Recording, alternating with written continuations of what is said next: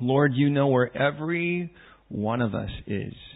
You know the challenges and the struggles that we face. You know, Lord, the things right now that just seem like they have us on the ropes. And you know those things right now that we feel like we have on the ropes. You know those areas, Lord, where you know what's brought us into this room tonight. And be that whether it be the hand of a friend or a hunger or a desire of some sort, Lord, you know how to meet us right at that thing. And tonight, overwhelm us with your goodness. Consume us, Lord. Captivate us in your word, that regardless of whether we have any framework to go from on this or whether we feel like this is old news, Lord, speak into our lives individually today.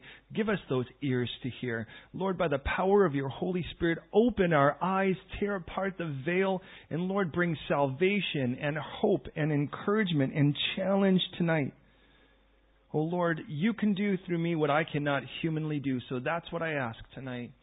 Not for you just to do something cool, not just to do something supernatural, but to do something that looks like, sounds like, and is you tonight. Where ministry takes place. Genuine, eternal ministry. So Lord, have your way. I commit myself this time to you. Redeem every second and have your way now, we pray. In Jesus' name. Amen. I would say tonight, as I would any, please don't just believe me. Don't just assume because I'm a guy with a mic or called pastor that what I'm telling you is the truth. I genuinely believe that any person who's worth their salt should challenge you to be in the Word of God and to test everything by it. Because if you don't use the Word of God to test everything, you're going to have to trust a guy and any human being other than Jesus, who is also God in the flesh, any other person, they're going to be faulty. So you really just can't bank on that. You got to have the genuine. Having said that, here's where we're at. 1,000 years before Jesus walked on the planet as we know him to, there was a king named David. David was from a particular tribe of a person named Israel who had 12 sons, and therefore those are 12 sons have 12. Each one of them becomes a tribe once they have enough people. Of those 12 tribes, one of them is the tribe of Judah. Judah, by the way, is where we get the term Jew to this day. A Jewish person ultimately would make some form of claim to the Jewish people, but really... Let's see, we've got a problem there. Well, one way or another, understand, the point is that they would... Because there was a time when Judah was kind of identified as the country, as far as the people group, they became Jews by name. Now, with that in mind, this particular king, lots of profound things happened before and with him. He is the second physical king that Israel as a nation has. The first was a guy with a great calling but no consecration. He wasn't willing to be set apart unto God. This guy, on the other hand, God says was a man after his own heart. He was a passionate guy. He was a songwriter. We know that because of the Psalms in Scripture, of the 150, clearly 71 of them are clearly denoted as being written by him. That means the guy has, in essence, half of the songbook. That's a lot to be said. And so with David, you not only watch the what in the historical portions like this, but you also kind of get the why and the how through the songs as you kind of get where his heart was in all of this. Well, David was a guy, though he was a man with great passions and after God's own heart, he was still a man. And because he was a man given often to very bad choices. Some great choices and some really bad ones. Now, ultimately from that, David would have a big family as well. David would have a big family, and one of his sons is a guy named Absalom. Absalom, what we read is that this guy was fine. He was as good looking as a guy gets. And what we don't read, by the way, strangely enough, that he was super muscular or that he just had one of those faces that stop people or those eyes that pierced into your soul. What we read is that he had hair. He had lots of it. Matter of fact, he had so much hair that he would get a haircut once a year, annually, and it would weigh roughly 2 to 3 kilos. Now, I needed a reference for that because I'm like, how heavy is hair anyways? I have a daughter most of you are familiar with, and she has lots and lots of hair. We've adopted her from China. She's roughly about this high, and her hair goes all the way down to her calves, almost to her ankles by this point. So we asked her to do something for us. Could you help us here, honey? Could you weigh your hair? Puts it on the scale. Turns out that the entirety of her hair is 1 kilo. Now, the reason I say that is, and I'm like, girl, explain this one. This boy gets his hair cut once a year, and it's 2 to 3 times as heavy as all of your hair. That just says something. Nonetheless, he is a guy who clearly has a problem with his father, and there's a handful of reasons I won't develop for the sake of clarity in this. But ultimately, this boy, Absalom, seeks to kill his dad to take his throne. And David flees for his life. Now, how weird would that be on two levels? Because, see, David's a man like all of us. We have several different hats we wear. You know, we could be a friend. You can have your position at whatever you do at work, your calling in regards to the Lord has called you. And there's different ways people know you. I'm a father. I'm a husband. I'm a pastor. That's a lot of things. As far as the government's concerned, probably a threat because I'm a foreigner. You know, for all those people that are saying, oh, we have a problem with immigration in America. Funny, nobody was picketing when they were trying to kick us out. Anyways, I'm not bitter. Anyway, well, all of that said, hear me on this, though. Is that David, he's a father and he's a king, and this is hitting him on both levels. As a king, there's somebody trying to usurp his throne. So as a king, he has a responsibility, and his responsibility is to take all of the people that were, in essence, most of the people from his household, and remove them because he doesn't want this guy coming in and killing all of the people of Jerusalem to take over. So David, in a selfless act, as a king, has to respond like a king and get those people out, including himself. But David's also a dad. And because David's a dad, how do you deal with the fact that your kid wants to kill you? Now look that girl with the long hair, she's talked about killing people in their sleep. She only does it in jest. At least that's what makes me sleep at night. But all of that, I can't imagine. Now look, we've had people before, gun pointed the whole bit, that have really wanted, that have made really clear that our existence wasn't exactly their favorite thing in the world. But it was never my child. And David has this weird cocktail of experience where as a king, he has to think like a king to protect everyone. But as a dad, he doesn't want to see his kid want to kill him. And how do you deal with that? So ultimately, David flees. And then the two kingdoms, in essence, are in battle. The usurping son and the rightful king. And ultimately, what David says to his army is, capture the kid, but don't hurt him. Now, I remind you, this is the guy leading the army, trying to kill him. And David goes, whatever you do, just don't be hurting him.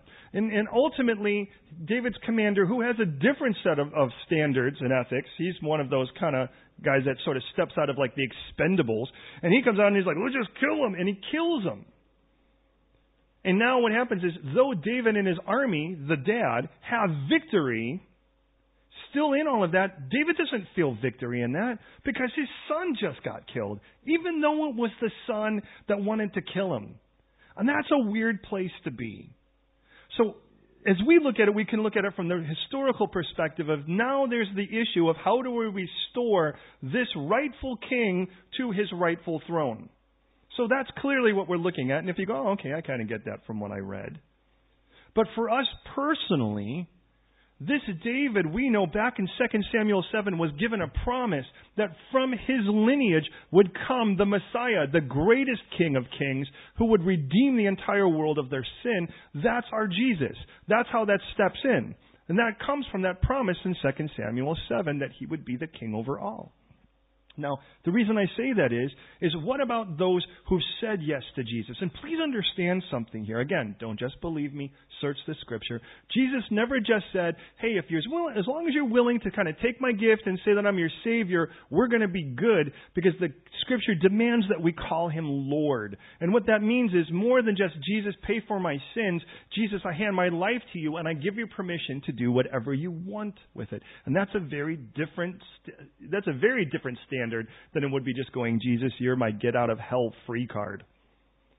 With that, then, what happens when you say yes to Jesus and He becomes the king of your life? There's a throne, if you will, in your heart. And by the way, for what it's worth, you're really never on it.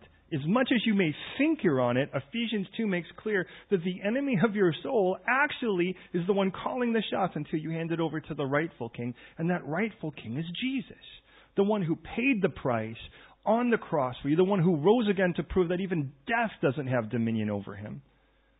So what happens when you say yes to Jesus and then something happens in your life where somewhere down the line you make that dumb choice for the moment to go, Jesus, I know that I still want to not go to hell and all of that, but for the moment I kind of want to put something else on that throne for a little bit. Now we can all agree that's utter nonsense. But it happens. And it happens because somewhere down the line we get more aware of an appetite than we do the appetite filler. So now it's like, I'm single, and Jesus, why aren't you giving me my spouse? Or I need this job or this house or this thing, and by this point I kind of figured it would have worked out, and it hasn't yet. Or this person should have gotten nice to me by now, or this situation should have cleaned up and it hasn't. And all of that, somewhere down the line, you kind of go, Jesus, okay, can I just ask you to scoot aside and understand God's a gentleman, so He's not going to kick down your door. He wants to be invited. Well, what we have in this chapter is what happens when you bring the king back. So maybe, who knows? Maybe you were brought into this situation tonight, however you got here, because somewhere down the line, somebody loved you enough to say you should come here. But what God brought you here for is because somewhere the king isn't on his throne like he should be. Well, I'm here to plead on his behalf of what happens if the king were to. So what we really have is getting the king back on the throne. And by the way, can you see from this chapter? It's a long chapter, which tells us it wasn't an easy process, was it? It wasn't like people were like, hey, you're right, we were wrong, come back on. And then verse 2, and David took the throne. Let's go to the next chapter. Clearly, there's an awful lot going on here. But what we do see are some of the benefits of that. And we also see, well, in essence, what we see is the result of when the king really does get back on the throne. Well, look at it with me. Verse 1, I remind you, Joab is David's commander, Absalom is David's son, and David is the rightful king. And because Absalom is dead, the king now, as a dad, is really torn up. And so Joab was told, behold, the king is weeping and mourning for Absalom. So victory that day was turned into mourning for all the people, heard it said that day that the king is grieved for his son. So the people stole back into the city as people who are ashamed to steal away when they flee in battle. But the king covered his face, and the king cried out with a loud voice, oh, my son, Absalom. Oh, Absalom, my son, my son. You get the idea here that David's actually not British. Now, pardon me for saying that, because there's a very different way. David's got that Mediterranean blood in him, And you talk to somebody and they're from Italy or they're from Spain or they're from Brazil, someplace where you kind of know it's kind of hot and their blood runs that way. You kind of know what they're thinking even before they say it because it's written all over their face. And David's not one of those kind of guys that's going to kind of hide it. And I'm not trying to diss either culture. David's one of those guys that you're going to know it. And David is crying out because he's hurting, even though this guy wanted him dead. And I want you to realize there's a lot of ways that people kind of look at this text, because ultimately David's going to get rebuked by his commander, because his commander said, hey, you're crying because your enemy's dead. You're aware of that, right? What's wrong with you? And of course, Joab says, I kind of get the feeling if we all died but he lived, that would be okay with you. Which really isn't the case, although I have a feeling David wasn't that hot on Joab by this point. But I want you to realize the heart of God in this. Now, whether you know it or not, God is not like you. And God is not like me. And can I just say, praise God. Because I really want to be more like Him. And if I try to, people say, an atheist will say, we made God in our own image. If we made God in our own image, I don't want that God. I know what my image is kind of like, and I'm not into that guy. The reason I say that is listen to Ezekiel 33, verse 11. It says, as I live, says the Lord God, I have no pleasure in the death of the wicked, but that the wicked would turn from his way and live. God does not look at someone and go, bam, ha, ha, ha.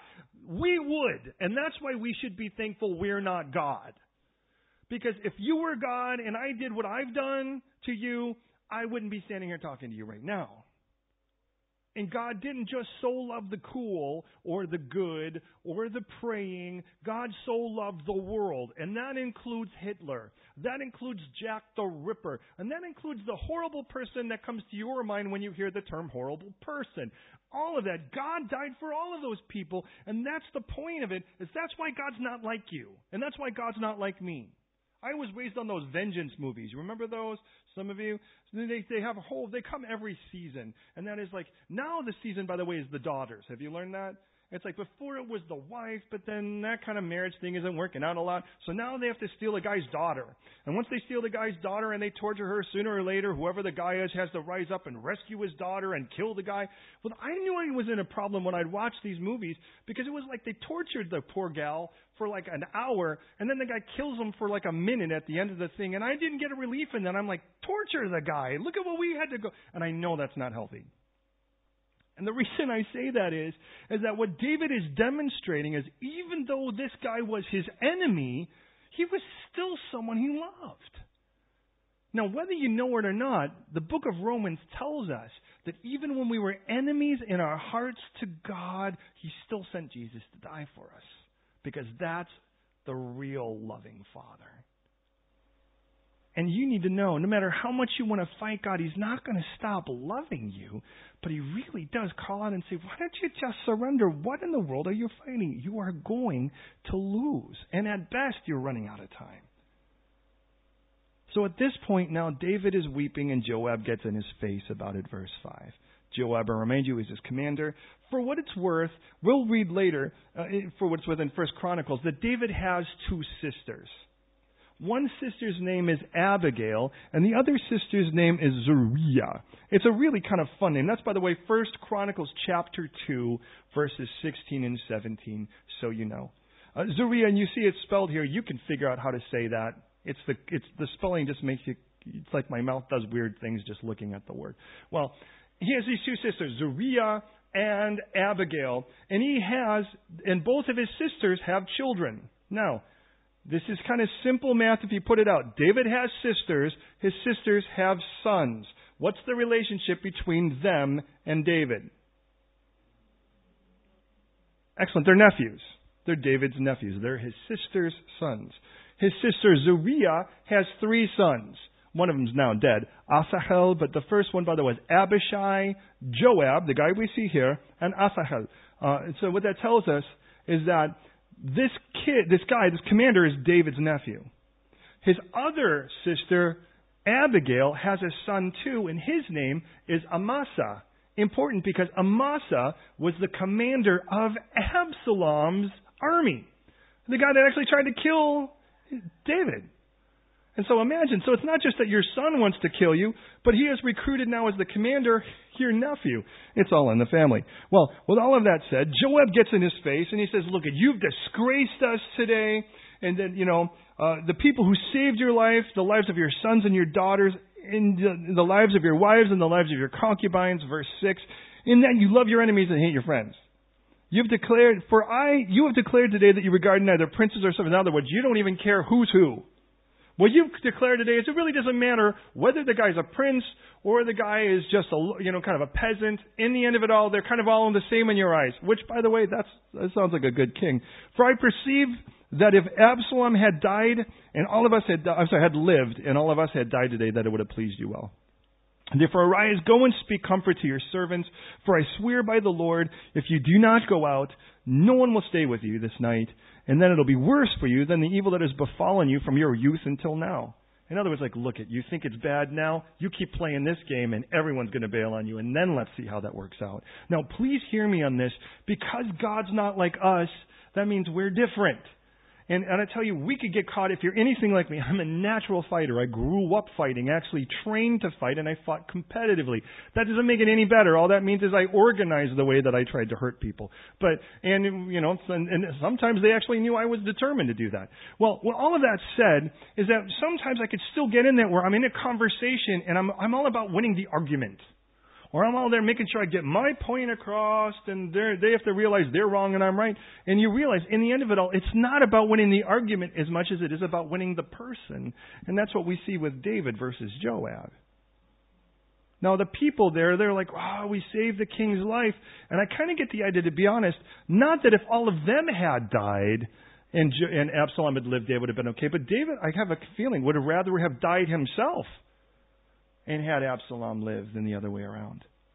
Well, with that in mind, David then, what does he do? Verse 8, He gets up, goes to the gate, and all the people saying, there's the king sitting at the gate. That's where a king goes, by the way, to be. There's two places a king hangs out. He hangs out in his palace. You can only go there by appointment. And he goes at the gate, which is where he's approachable. And now, in other words, David's gone among his people. There's something to learn from that, too, by the way. Because when you get hurt and somebody does something nasty, and let's face it, chances are it's a pretty good possibility it's not going to be as bad as what David's experiencing here. Don't you want to just go hide, tuck yourself in your room and grab Netflix for the day or whatever? Well, understand, David here is in a place where he needs to, it's like, don't forsake the fact, though you're a dad, you're still caught, you still have a calling, David. And don't usurp your calling just because your heart's broken. And I can tell you that weird things have happened in the years since we've been here. And it's like, had it not been the fact that the Lord makes clear, hey, this is your calling, and do what I've called you to do. It's the natural thing is to go, man, you retreat and isolate and insulate because, man, when things seem painful, you just don't want to be near people. Well, the people came before the king, and everyone in Israel had fled to their tent, of course, before that. Verse 9, now we start to see the result. Now the king is now in a place where he's at the gate, which means David is going to be reinstated, but he's not in Jerusalem's gate. Now all the people, there was a dispute throughout all the tribes of Israel, saying, the king saved us from the hand of our enemies. He delivered us from the hand of the Philistines. That's, by the way, their enemies as well. And now he has fled from the hand of the land because of Absalom. But Absalom, notice, who we anointed over us, has died in battle. Now, therefore, why do you say nothing about bringing back the king? So now get this. These were the same people who by the way, jumped in the army, if you will, of Absalom and wanted to kill his dad. And now they're talking because Absalom's dead. And they're like, you know what? If we really review things, what has Absalom ever given us? Nothing. And Joab would be like, well, he set my field on fire.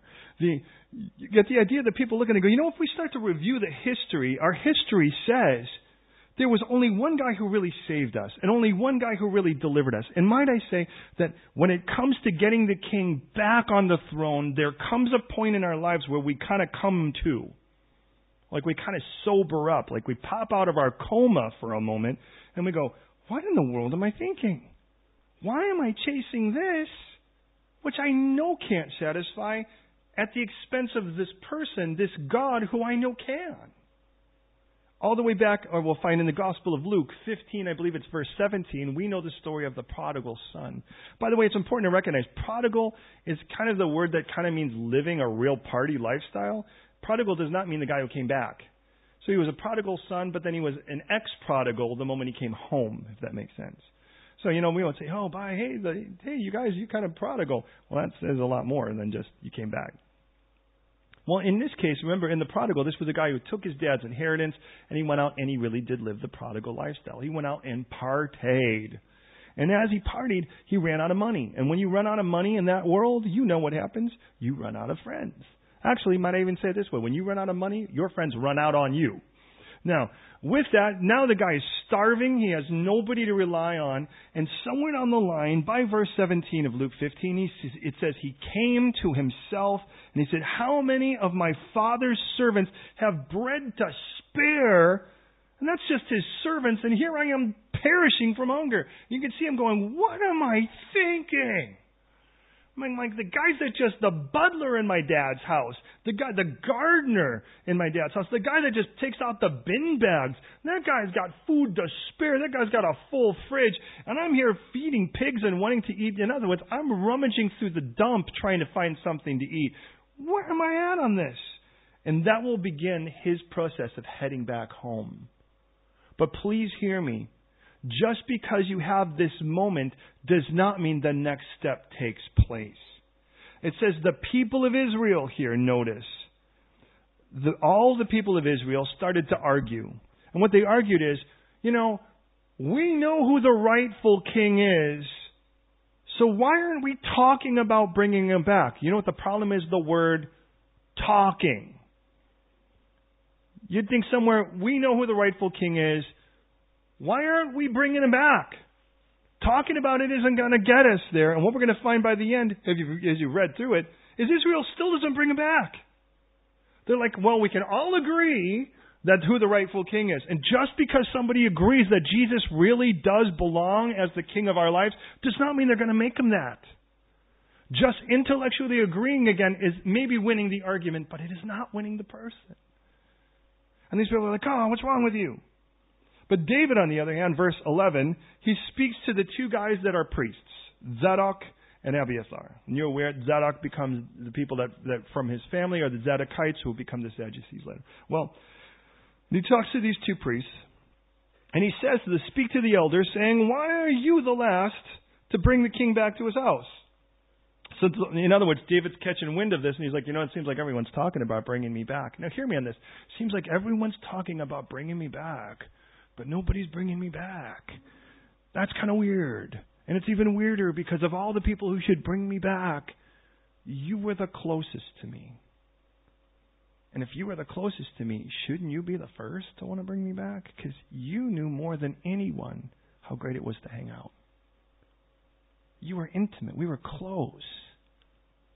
Now, I get the idea of someone that kind of knew me from a distance and they're kind of growing to know me. But you, man, we have so much history together. Shouldn't you be the first person to go, oh, man, I want this. I want him back. But notice who David goes to. David goes to the priests. He's like, this is a message not just for a messenger. This is a message for a priest. Now, a priest's job, perhaps you're aware of, is to represent God to man and man to God. And I think it's perfect. That's who David chooses. The job of a priest. By the way, for what it's worth, I challenge you to look on your own. Revelation 1:6 and Revelation 5:10. When we stand before Jesus at His throne, well, so you've made us kings and priests. Part of our role as a Christian is being a priest, is representing God to man and man to God. We take in intercession the concerns of men, specifically that of their salvation, to God, and we take the love of God to man. For what it's worth, Peter tells us in 1 Peter 4:17, it is time for judgment to begin. Does anyone know where it's supposed to begin? At the house of God. When God wants to start a revival, consider this. The term revive means you had to have already been vived. Does that make sense? You can't redo something if you haven't done it before. Vive means alive. Vive means to live. Matter of fact, in most of the languages we probably have represented here, in one way or another, vivre, they're all words that mean live. Who can be revived? Only somebody who's been alive. Did you get me on that? When we're praying for revival, we can't pray for revival for the lost world because they've never been vived. The only people who have been vived are Christians. It's like, God, put life back in your church because we had the life of Christ. What are we doing by trying to put something else on the throne? And so David turns to the priests. And he's like, could you go talk to my homies? Talk to my family. I mean, when he's talking about this, that's his family. And he's like, could you tell them, how in the world is it everyone's talking about it, but no one's doing it? And you can go to church and we could say, oh, we need revival and we want to call down fire and we want to bark like chickens and we want to sweat like angels and all of these things. But in the end of it, what God really wants for His church is to get back on the throne where He belongs. Because if we're like, God, I'm really cool with you serving me, I just have a real problem with me serving you, well, then He's not on the throne like He's supposed to be. So why haven't you done this? Verse 12 says, you're my brothers, my bone and my flesh. Why then haven't you brought us back? And by the way, and notice because he's got a problem with Joab now, verse 13. And say to Amasa, are you not my bone and my flesh? I remind you that's his other nephew. Even though he was the leader of Absalom's army, David's inviting him to be commander. God do so to me and more also if you're not commander of the army before me continually in place of Joab. For what it's worth, his name means burden. Now, he swayed the hearts of all the men of Judah as the heart of one man, so they sent word to the king, return, you and all your servants. Then the king came to the Jordan, and the king came to Gilgal. Judah came to Gilgal to go and meet the king and escorted the king across the Jordan. Now everything changes. Because up to this point, David's still in essence where he was, Mahanaim, in his hideout, while the battle took place, because his own army said, don't you dare go into battle, because all they really want to kill is you. So we want to hide you out. We'll go fight the battle.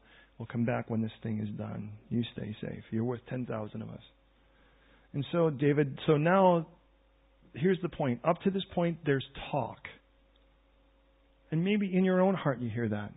Yeah, I know that God is good, but listen, God isn't good. God is awesome. And the moment He's just good in your life, I think you're missing something.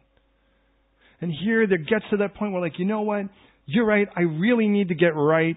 I know that I've been chasing after this dumb thing or trying to add this thing in my life, but by adding this thing that I know Jesus doesn't approve of, I'm asking Him off the throne to put myself there, which really doesn't work. It's clear that the rightful king isn't there. And so finally I'm like, what's wrong with me? You are my deliverer. You're the only one who's delivered me. You're the only one who's brought this salvation. So I need to turn to you. And it's like, okay, but now that I'm thinking about it, okay, let's just do it. Come back, please, and be the Lord of my life.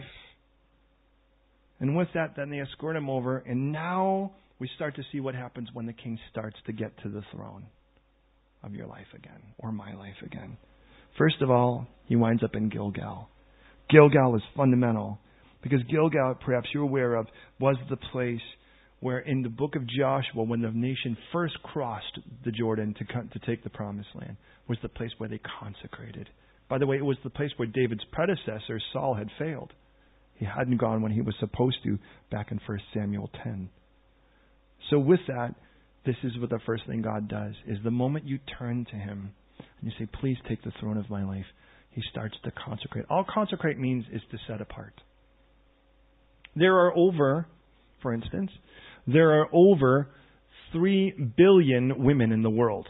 Perhaps you're familiar with that. Some of you guys are like, well, then why don't we still not have a date? Well, anyways, but consider this. Of those 3 billion, one of them has a ring on her finger and my surname because she's my wife. She's still a woman. She never ceased being a woman. And can I say hallelujah for that? But in that, she is set apart from every other woman because she's my wife. We have 2 children, one biological and one adopted. They're both just as much daughter as the other. Both, of course, also with our surname, because neither is married yet. Praise the Lord, since one's 13. Well, although, oddly enough, in some ways, she's kind of the older one. Well, with that, though, of all of the children in the world, those 2 are set apart because they're my children, and I take responsibility for them as my children. The Bible says this in 1 John 1:9. In verses 8 and 10, it tells you can do 2 other things with your sin. You can deny that it's sin or deny you've ever sinned, in which case you either lie to yourself or call God a liar. Neither is a good idea. But verse 9 in between, it says, if we confess our sin. Confess does not mean you get in a box and tell some guy. Confess literally, homologamos is the word. Homo means same. Logos means logic or words. Logos, logic. And the idea is, God, you said this was wrong. I am agreeing with you. My words are now your words in this. We are agreeing in that. We are confessing our sin. It says, if we're willing to confess our sin, that's all God told us was our part. It tells us He, that's Jesus, is faithful to forgive us our sins, but also to cleanse us from all unrighteousness. It's one thing to forgive. The idea literally means to lift off and abandon. But it's another thing to say, you know what, I know that even the sin itself has dirtied you, and I'm going to cleanse you as if this never happened to you. The reason I say that is that's the same idea. As the king comes over and you say, take the throne of my life, the first thing He starts to do again is set you apart. And the idea where God would say, as He said in Isaiah 40, Isaiah 42, He says, look at, I've called you by my name. You are mine. And what makes my wife different from all of the other wives of the world is this one is mine. What makes these children different from all the other children? Well, is these children are mine. And I know that's what you would hear in your heart of hearts if you were willing to let Him. Well, with that in mind now, things start to happen as a result. Verse 16. There's this guy Shammai, and if you haven't read through it to this point, you're not going to know who this guy is, and you just think, well, what in the world's going on with him? Shimei, by the way, when David was fleeing from his son Absalom, Shimei was from the lineage of the previous king, from Saul. And this guy was just bad news.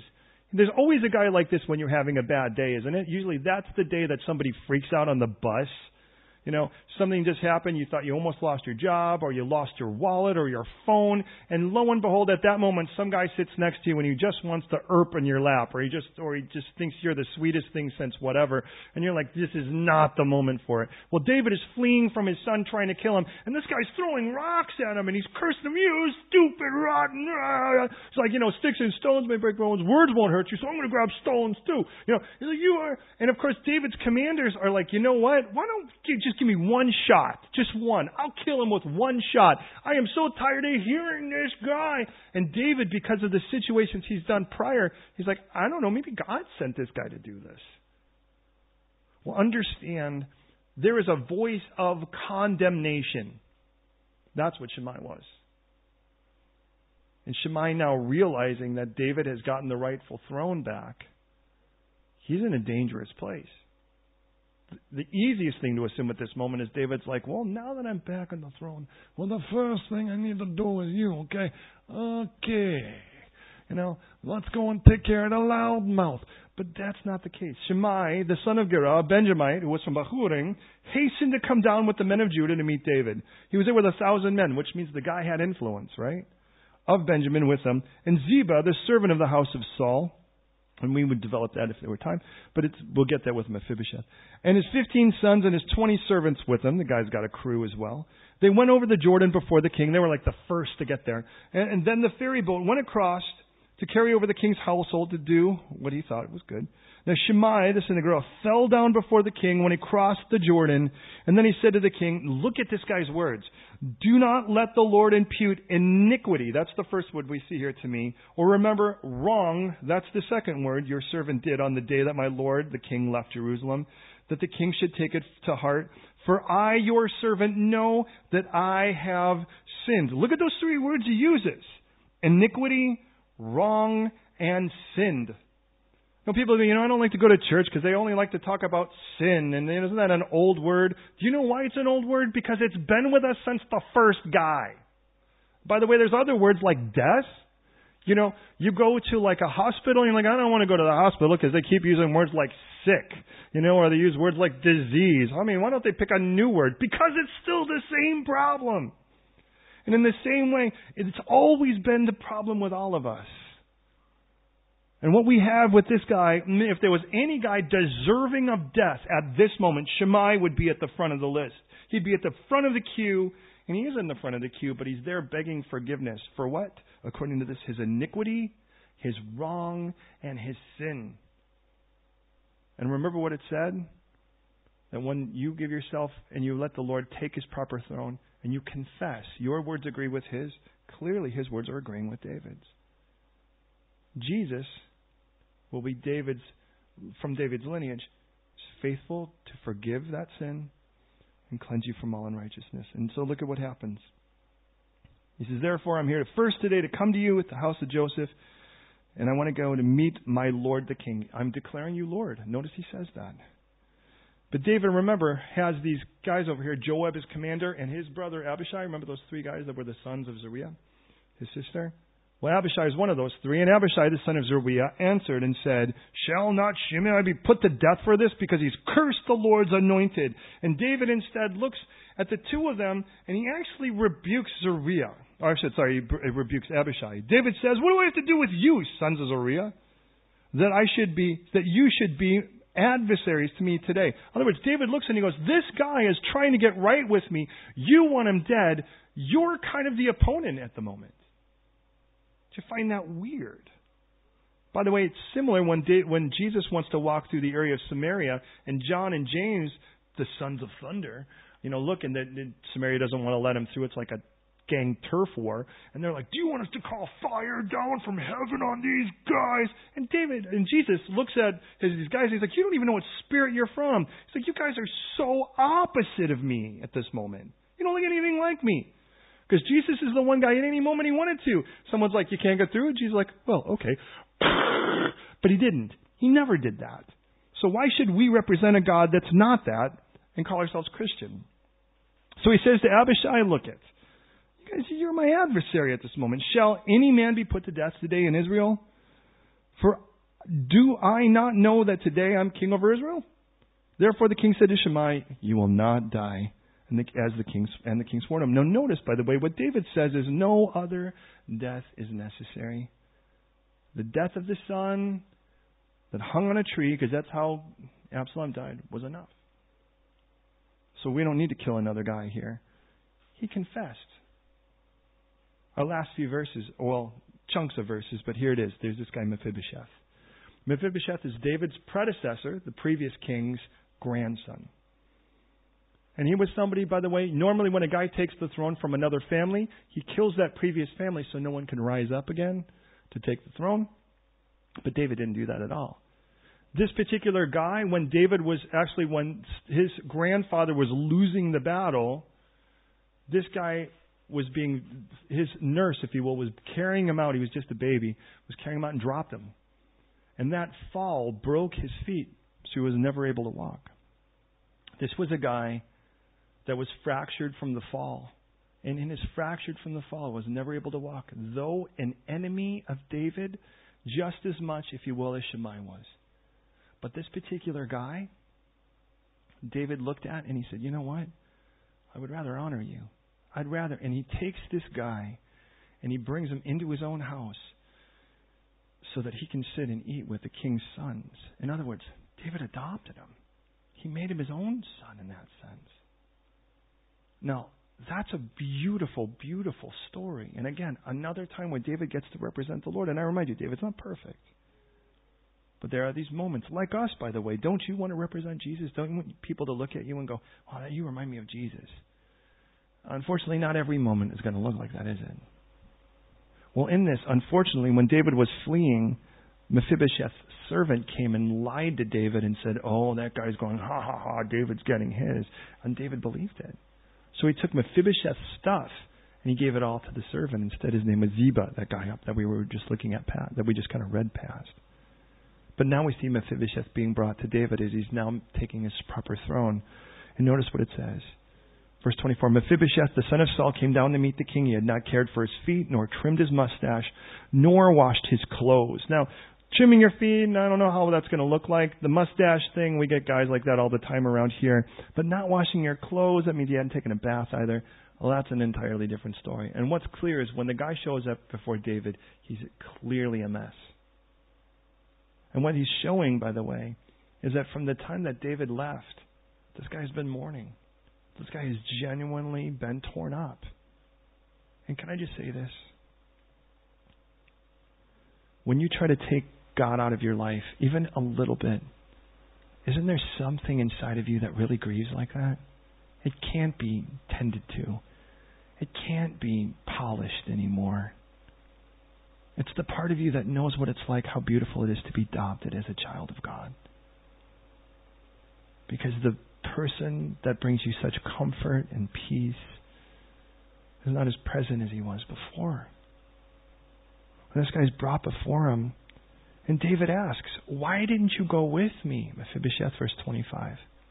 Now imagine, Mephibosheth's like, well, first of all, let's just be clear. I can't walk, so it isn't like I was just going to get up and hop on over with you. But what he said in verse 26 is, oh, my lord, O king, my servant deceived me. For your servant said, I'll settle a donkey for myself that I may ride on it and go to the king because your servant's lame. Clearly you know that. But he slandered your servant to my lord the king. But my lord the king is like the angel of God. Therefore, you know what?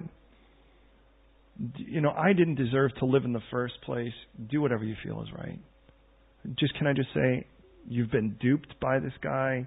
My servant has lied to you. I mean, clearly you look at the guy and it's clear that the guy has been genuinely torn up about it. But David does something interesting because I think he kind of fleshes out whether this is true. It says, look at, for all my father's house were but dead men before my lord the king, and yet you set your servant among those who eat at your own table. Therefore, what right do I have? Now, notice the difference. Mephibosheth's like, look at, I don't have any rights in this. And by the way, that's the mark of a true person who really declares Jesus Lord. It's like, I'm not going to demand rights. I don't have rights. You rescued me.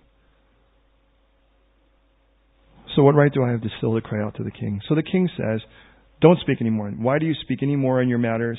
I've already said to Ziba, you and Ziba divide the land. Now notice what he says in essence is, look, let's just put it out to test. Let's just cut the land in half. You guys can each have half. And what Mephibosheth says is, you know what? Let him have it all. Why in the world would I care about land when you're okay? Because you're the only thing I really care about here. You've adopted me. You've clearly loved me. You've taken care of me.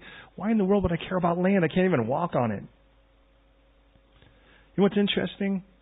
Is while David is doing this, he has a bunch of kids, but one of them is roughly about 12, 13 years old, about as old as my youngest. And his name is Solomon. And I wonder what it would be like to be Solomon watching this. And what David says is, let's just divide it in half and see what you guys have to say about it. Because when Solomon, that boy, becomes king, and he will take his dad's throne, but he will get it rightly. But when he takes the throne, two prostitutes come in that both had babies, and one of them clearly rolled on their baby and killed it. But they both now are fighting over the living baby to say, well, that baby's mine. So Solomon, the son, then says, well, cut the baby in half and give half to each. Now that sounds really cool, but he's fleshing this out. So one woman's like, yeah, go ahead, just cut it in half. And the other one says, no, just give the baby to the other then. And Solomon goes, well, clearly that's the one, that's the mom, because she still cares about that. She'd rather have her baby living with the other woman than saw it in half, where the other woman just was more than happy to see the baby dead. And I wonder if Solomon got that concept from even looking at this. Well, with that in mind, then we have our last guy. And then we get to our point with the Israelites. Remember who were all talk? Barzillai the Gileadite came down from Migdal. By the way, he had helped David. He was 80 years old now. He's an old guy, what God says. According to this, and Barzillai says he was a very aged man. By the way, David will only live to 70, which means David won't even make it to 80. I think that's weird because my father-in-law is almost 90 now when he wants to take a 1,500-mile trip across the United States. Anyways, well, I think it's, as far as I'm concerned, I'm like, yeah, attaboy. Well, what's clear in all of this is that Barzillai, and I'll just kind of sum it up for the sake of time, Barzillai, David goes, you know what, you were kind to me. When David was fleeing, this guy's wealthy and old, he gives David a bunch of stuff. He goes, David, what's clear is you guys need some food, so let me just take care of you guys. And so now David wants to pay him back. David's like, you know what, why don't you come and live with me in the palace for the rest of your life? I mean, I don't know how many years you have left, if you have that, but why don't you come and die in the palace with me? And what Barzillai says, and again, this is paraphrasing, is he kind of goes, look, I'm too old for that. Because, at this point, I really can't even taste anything or see anything or hear anything like I was when I was a young man. When I was a young man, those pleasures meant something to me. But now, to be honest, that's really not where my heart is. And I love this about Barzillai. Because what Barzillai does is he doesn't just go, no thanks, king. He says, on the other hand, I do have this servant. And when we get into the Chronicle letters, what seems clear is it may actually be his own son. His name, by the way, means their longing or desire, my real desire. And his name is Chimham. Who names their child? Chimham. Well, Chimham, by the way, he goes, could you just, whatever you would do to bless me, could you just do to him instead? And I love this because when the king takes his rightful throne, we stop being so concerned about the pleasures of the world and we start thinking beyond it. And that's clearly what Barzillai is doing. He's like, look, the temporary pleasure of the moment isn't going to mean anything to me compared to this. I have somebody I really care about and I'd rather you take care of him. And I realize when Jesus takes the throne rightfully in my life, like he should, that's what starts to happen. Is all of a sudden what I start to see is there's forgiveness and cleansing and consecration and things start to get put right. And then I start to see things very differently. I start to look at you differently. Because you're now not just a moment for a temporary fix, but now you're someone to invest in for eternity. So David takes the guy, and for what it's worth, in your own time, if you're the kind that likes to search this out, this guy is mentioned again in Jeremiah 41:17 because David puts him in his hometown, which is Bethlehem. Now, there's a tradition, and I can't tell you because it's not biblical that it's totally true, but the tradition is that this guy, Chimham, actually goes and opens up what's called a caravansary. A caravansary was the old days, would be a Middle Eastern hotel. And by the way, as he opens up this hotel, it tends to go and make its way through in time. Clearly it's still there in Jeremiah's day, or at least that Chimham and his land is still there in Jeremiah's day. But the reason I say that is the tradition says that 1,000 years later than this, there is a couple and she's really, really pregnant, and they wind up in Bethlehem, and they want to go and they can't seem to find room in the inn. Does that sound familiar? The inn is a caravansary. And instead they wind up in the stable, or if you will, all we really do read is that it's in a manger, so someplace where animals are. It appears to be something that's connected to this thing. And could it have been all the way from this guy? We don't know. But it's cool to think about. So lastly, then we have these people, the people of Israel. Notice what it says in verse 40. The king went on to Gilgal, and Ahikam went with him, and all the people of Judah escorted the king, and also half of the people of Israel. Not all of them. Just then, all the people, or the men of Israel, came to the king and said to the king, "Hey, why have our brethren, the men of Judah, stolen you away and brought the king, his household, and all the king's men with him across the Jordan? Hey, this was my idea. What are you doing? You're stealing my king." So all the men of Judah answered the men of Israel, "Because the king's a close relative of ours, why are you angry over this matter? Have we ever eaten at the king's expense? Has he given us, are we doing this to sort of suck the king dry? Has he given us any gift?" Verse 43, our last verse. And the men of Israel answered the men of Judah and said, "We have 10 shares with the kings of the 12 tribes. There's 10 tribes here. Therefore, we have more right to David than you. We have 10 12s, 5/6. Why then do you despise us? Were we not the first to advise bringing back our king?" But the words, notice, of the men of Judah were fiercer. Now here's a cool word for us. Pisha.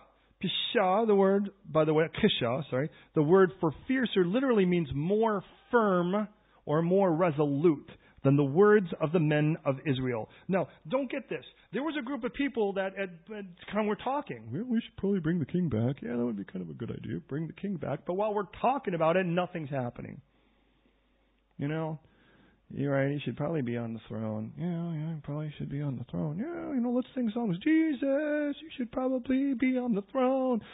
But nothing's happening. We're just talking.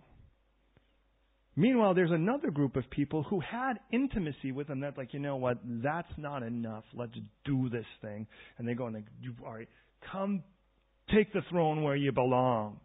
Get there. And it's amazing at that moment, the people who didn't do it look and go, "Hey, what do you think you're doing? Who do you think you are? Who do I think I am? I'm just somebody trying to get the king back on the throne in my life. How in the world is that freaking you out?" So there's an argument over it, but notice there's one group that's more resolute than the other. And you know who that is? Those that actually did it, didn't just say it. Now, Jesus would say, by the way, at the end of the Sermon on the Mount, Matthew 5-7, he goes, there's two kinds of guys that build houses. Those that build on the rock and those that build on the sand. And he goes, in that same way, both will have storms, both will have wind, both will have rain, both will have floods, but only one's going to last. And he goes, comparing that, both are going to hear the word, but one's going to do it. The one that hears it but doesn't do it's like the guy who builds it in the sand, but the guy who hears it and does what I say, well, it's like one who builds on the rock. James would say, by the way, don't just hear the word and deceive yourself. Do what it says.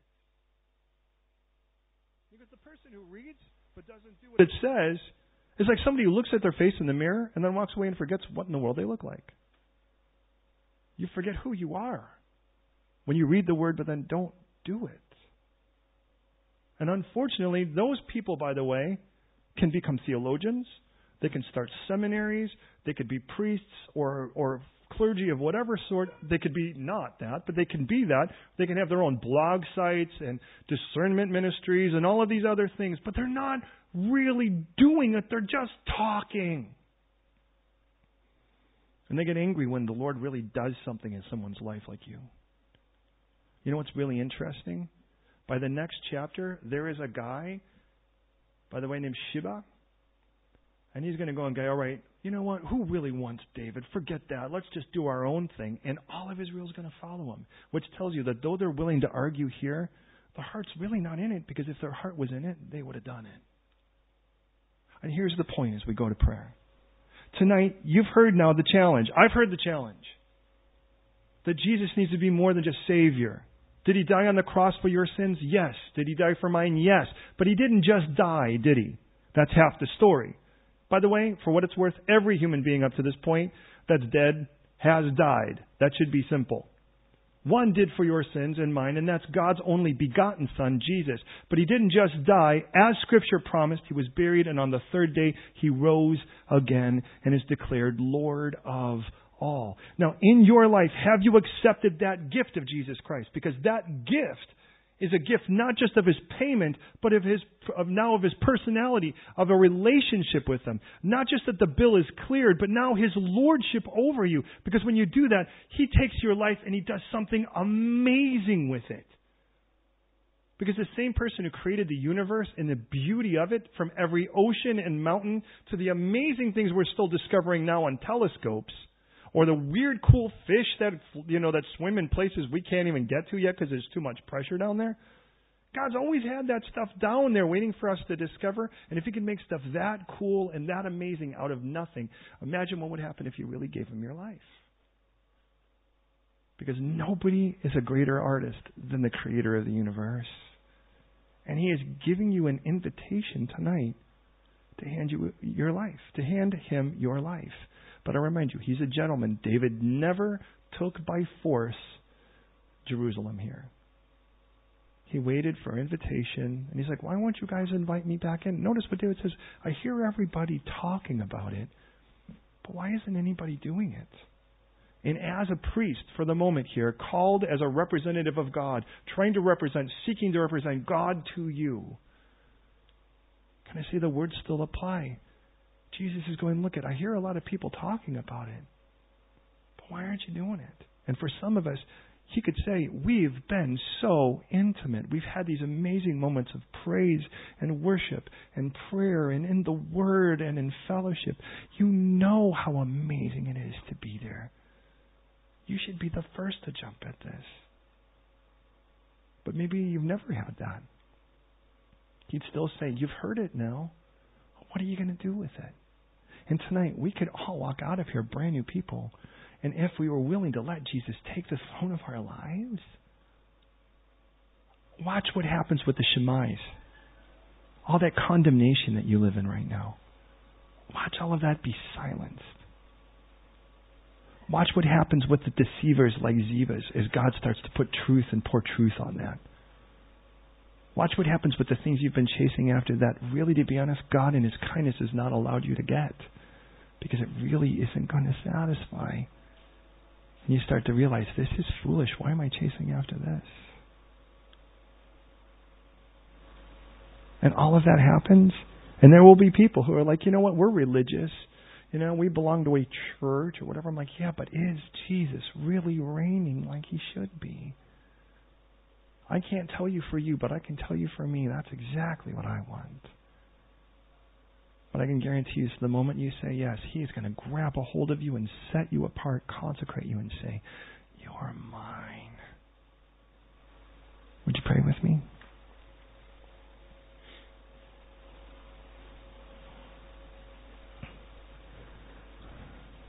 Father God in heaven, I know that You love us and You want us and You've called us to You.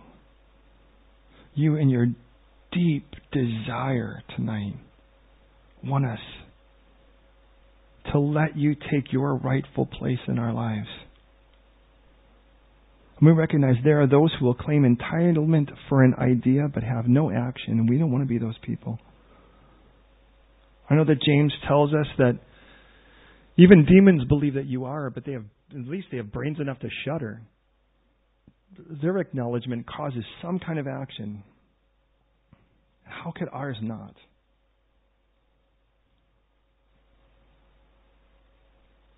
But we recognize there is a group that's more resolute, more firm. Because they don't just hear, they do. And they don't just acknowledge that You should be on the throne. They invite You across. They invite You in. And tonight I just want to say, Jesus, please take the throne of my life, the throne of my heart. Please be Lord over all of me, not just some, but all of me. I recognize You died on the cross to pay for all of my sins, every one of them. But as You rose again, You have the right to be my Lord. And so I just invite you, as the ender of my old life at the cross, but also the Lord of my new life at the resurrection, let me be that new creation you intend for me to be. And be the Lord of it, I pray. I hand you the clay of my life and ask you to shape it into the most beautiful thing, where it doesn't just look cool or act cool or be cool, but where it's used for lives to come.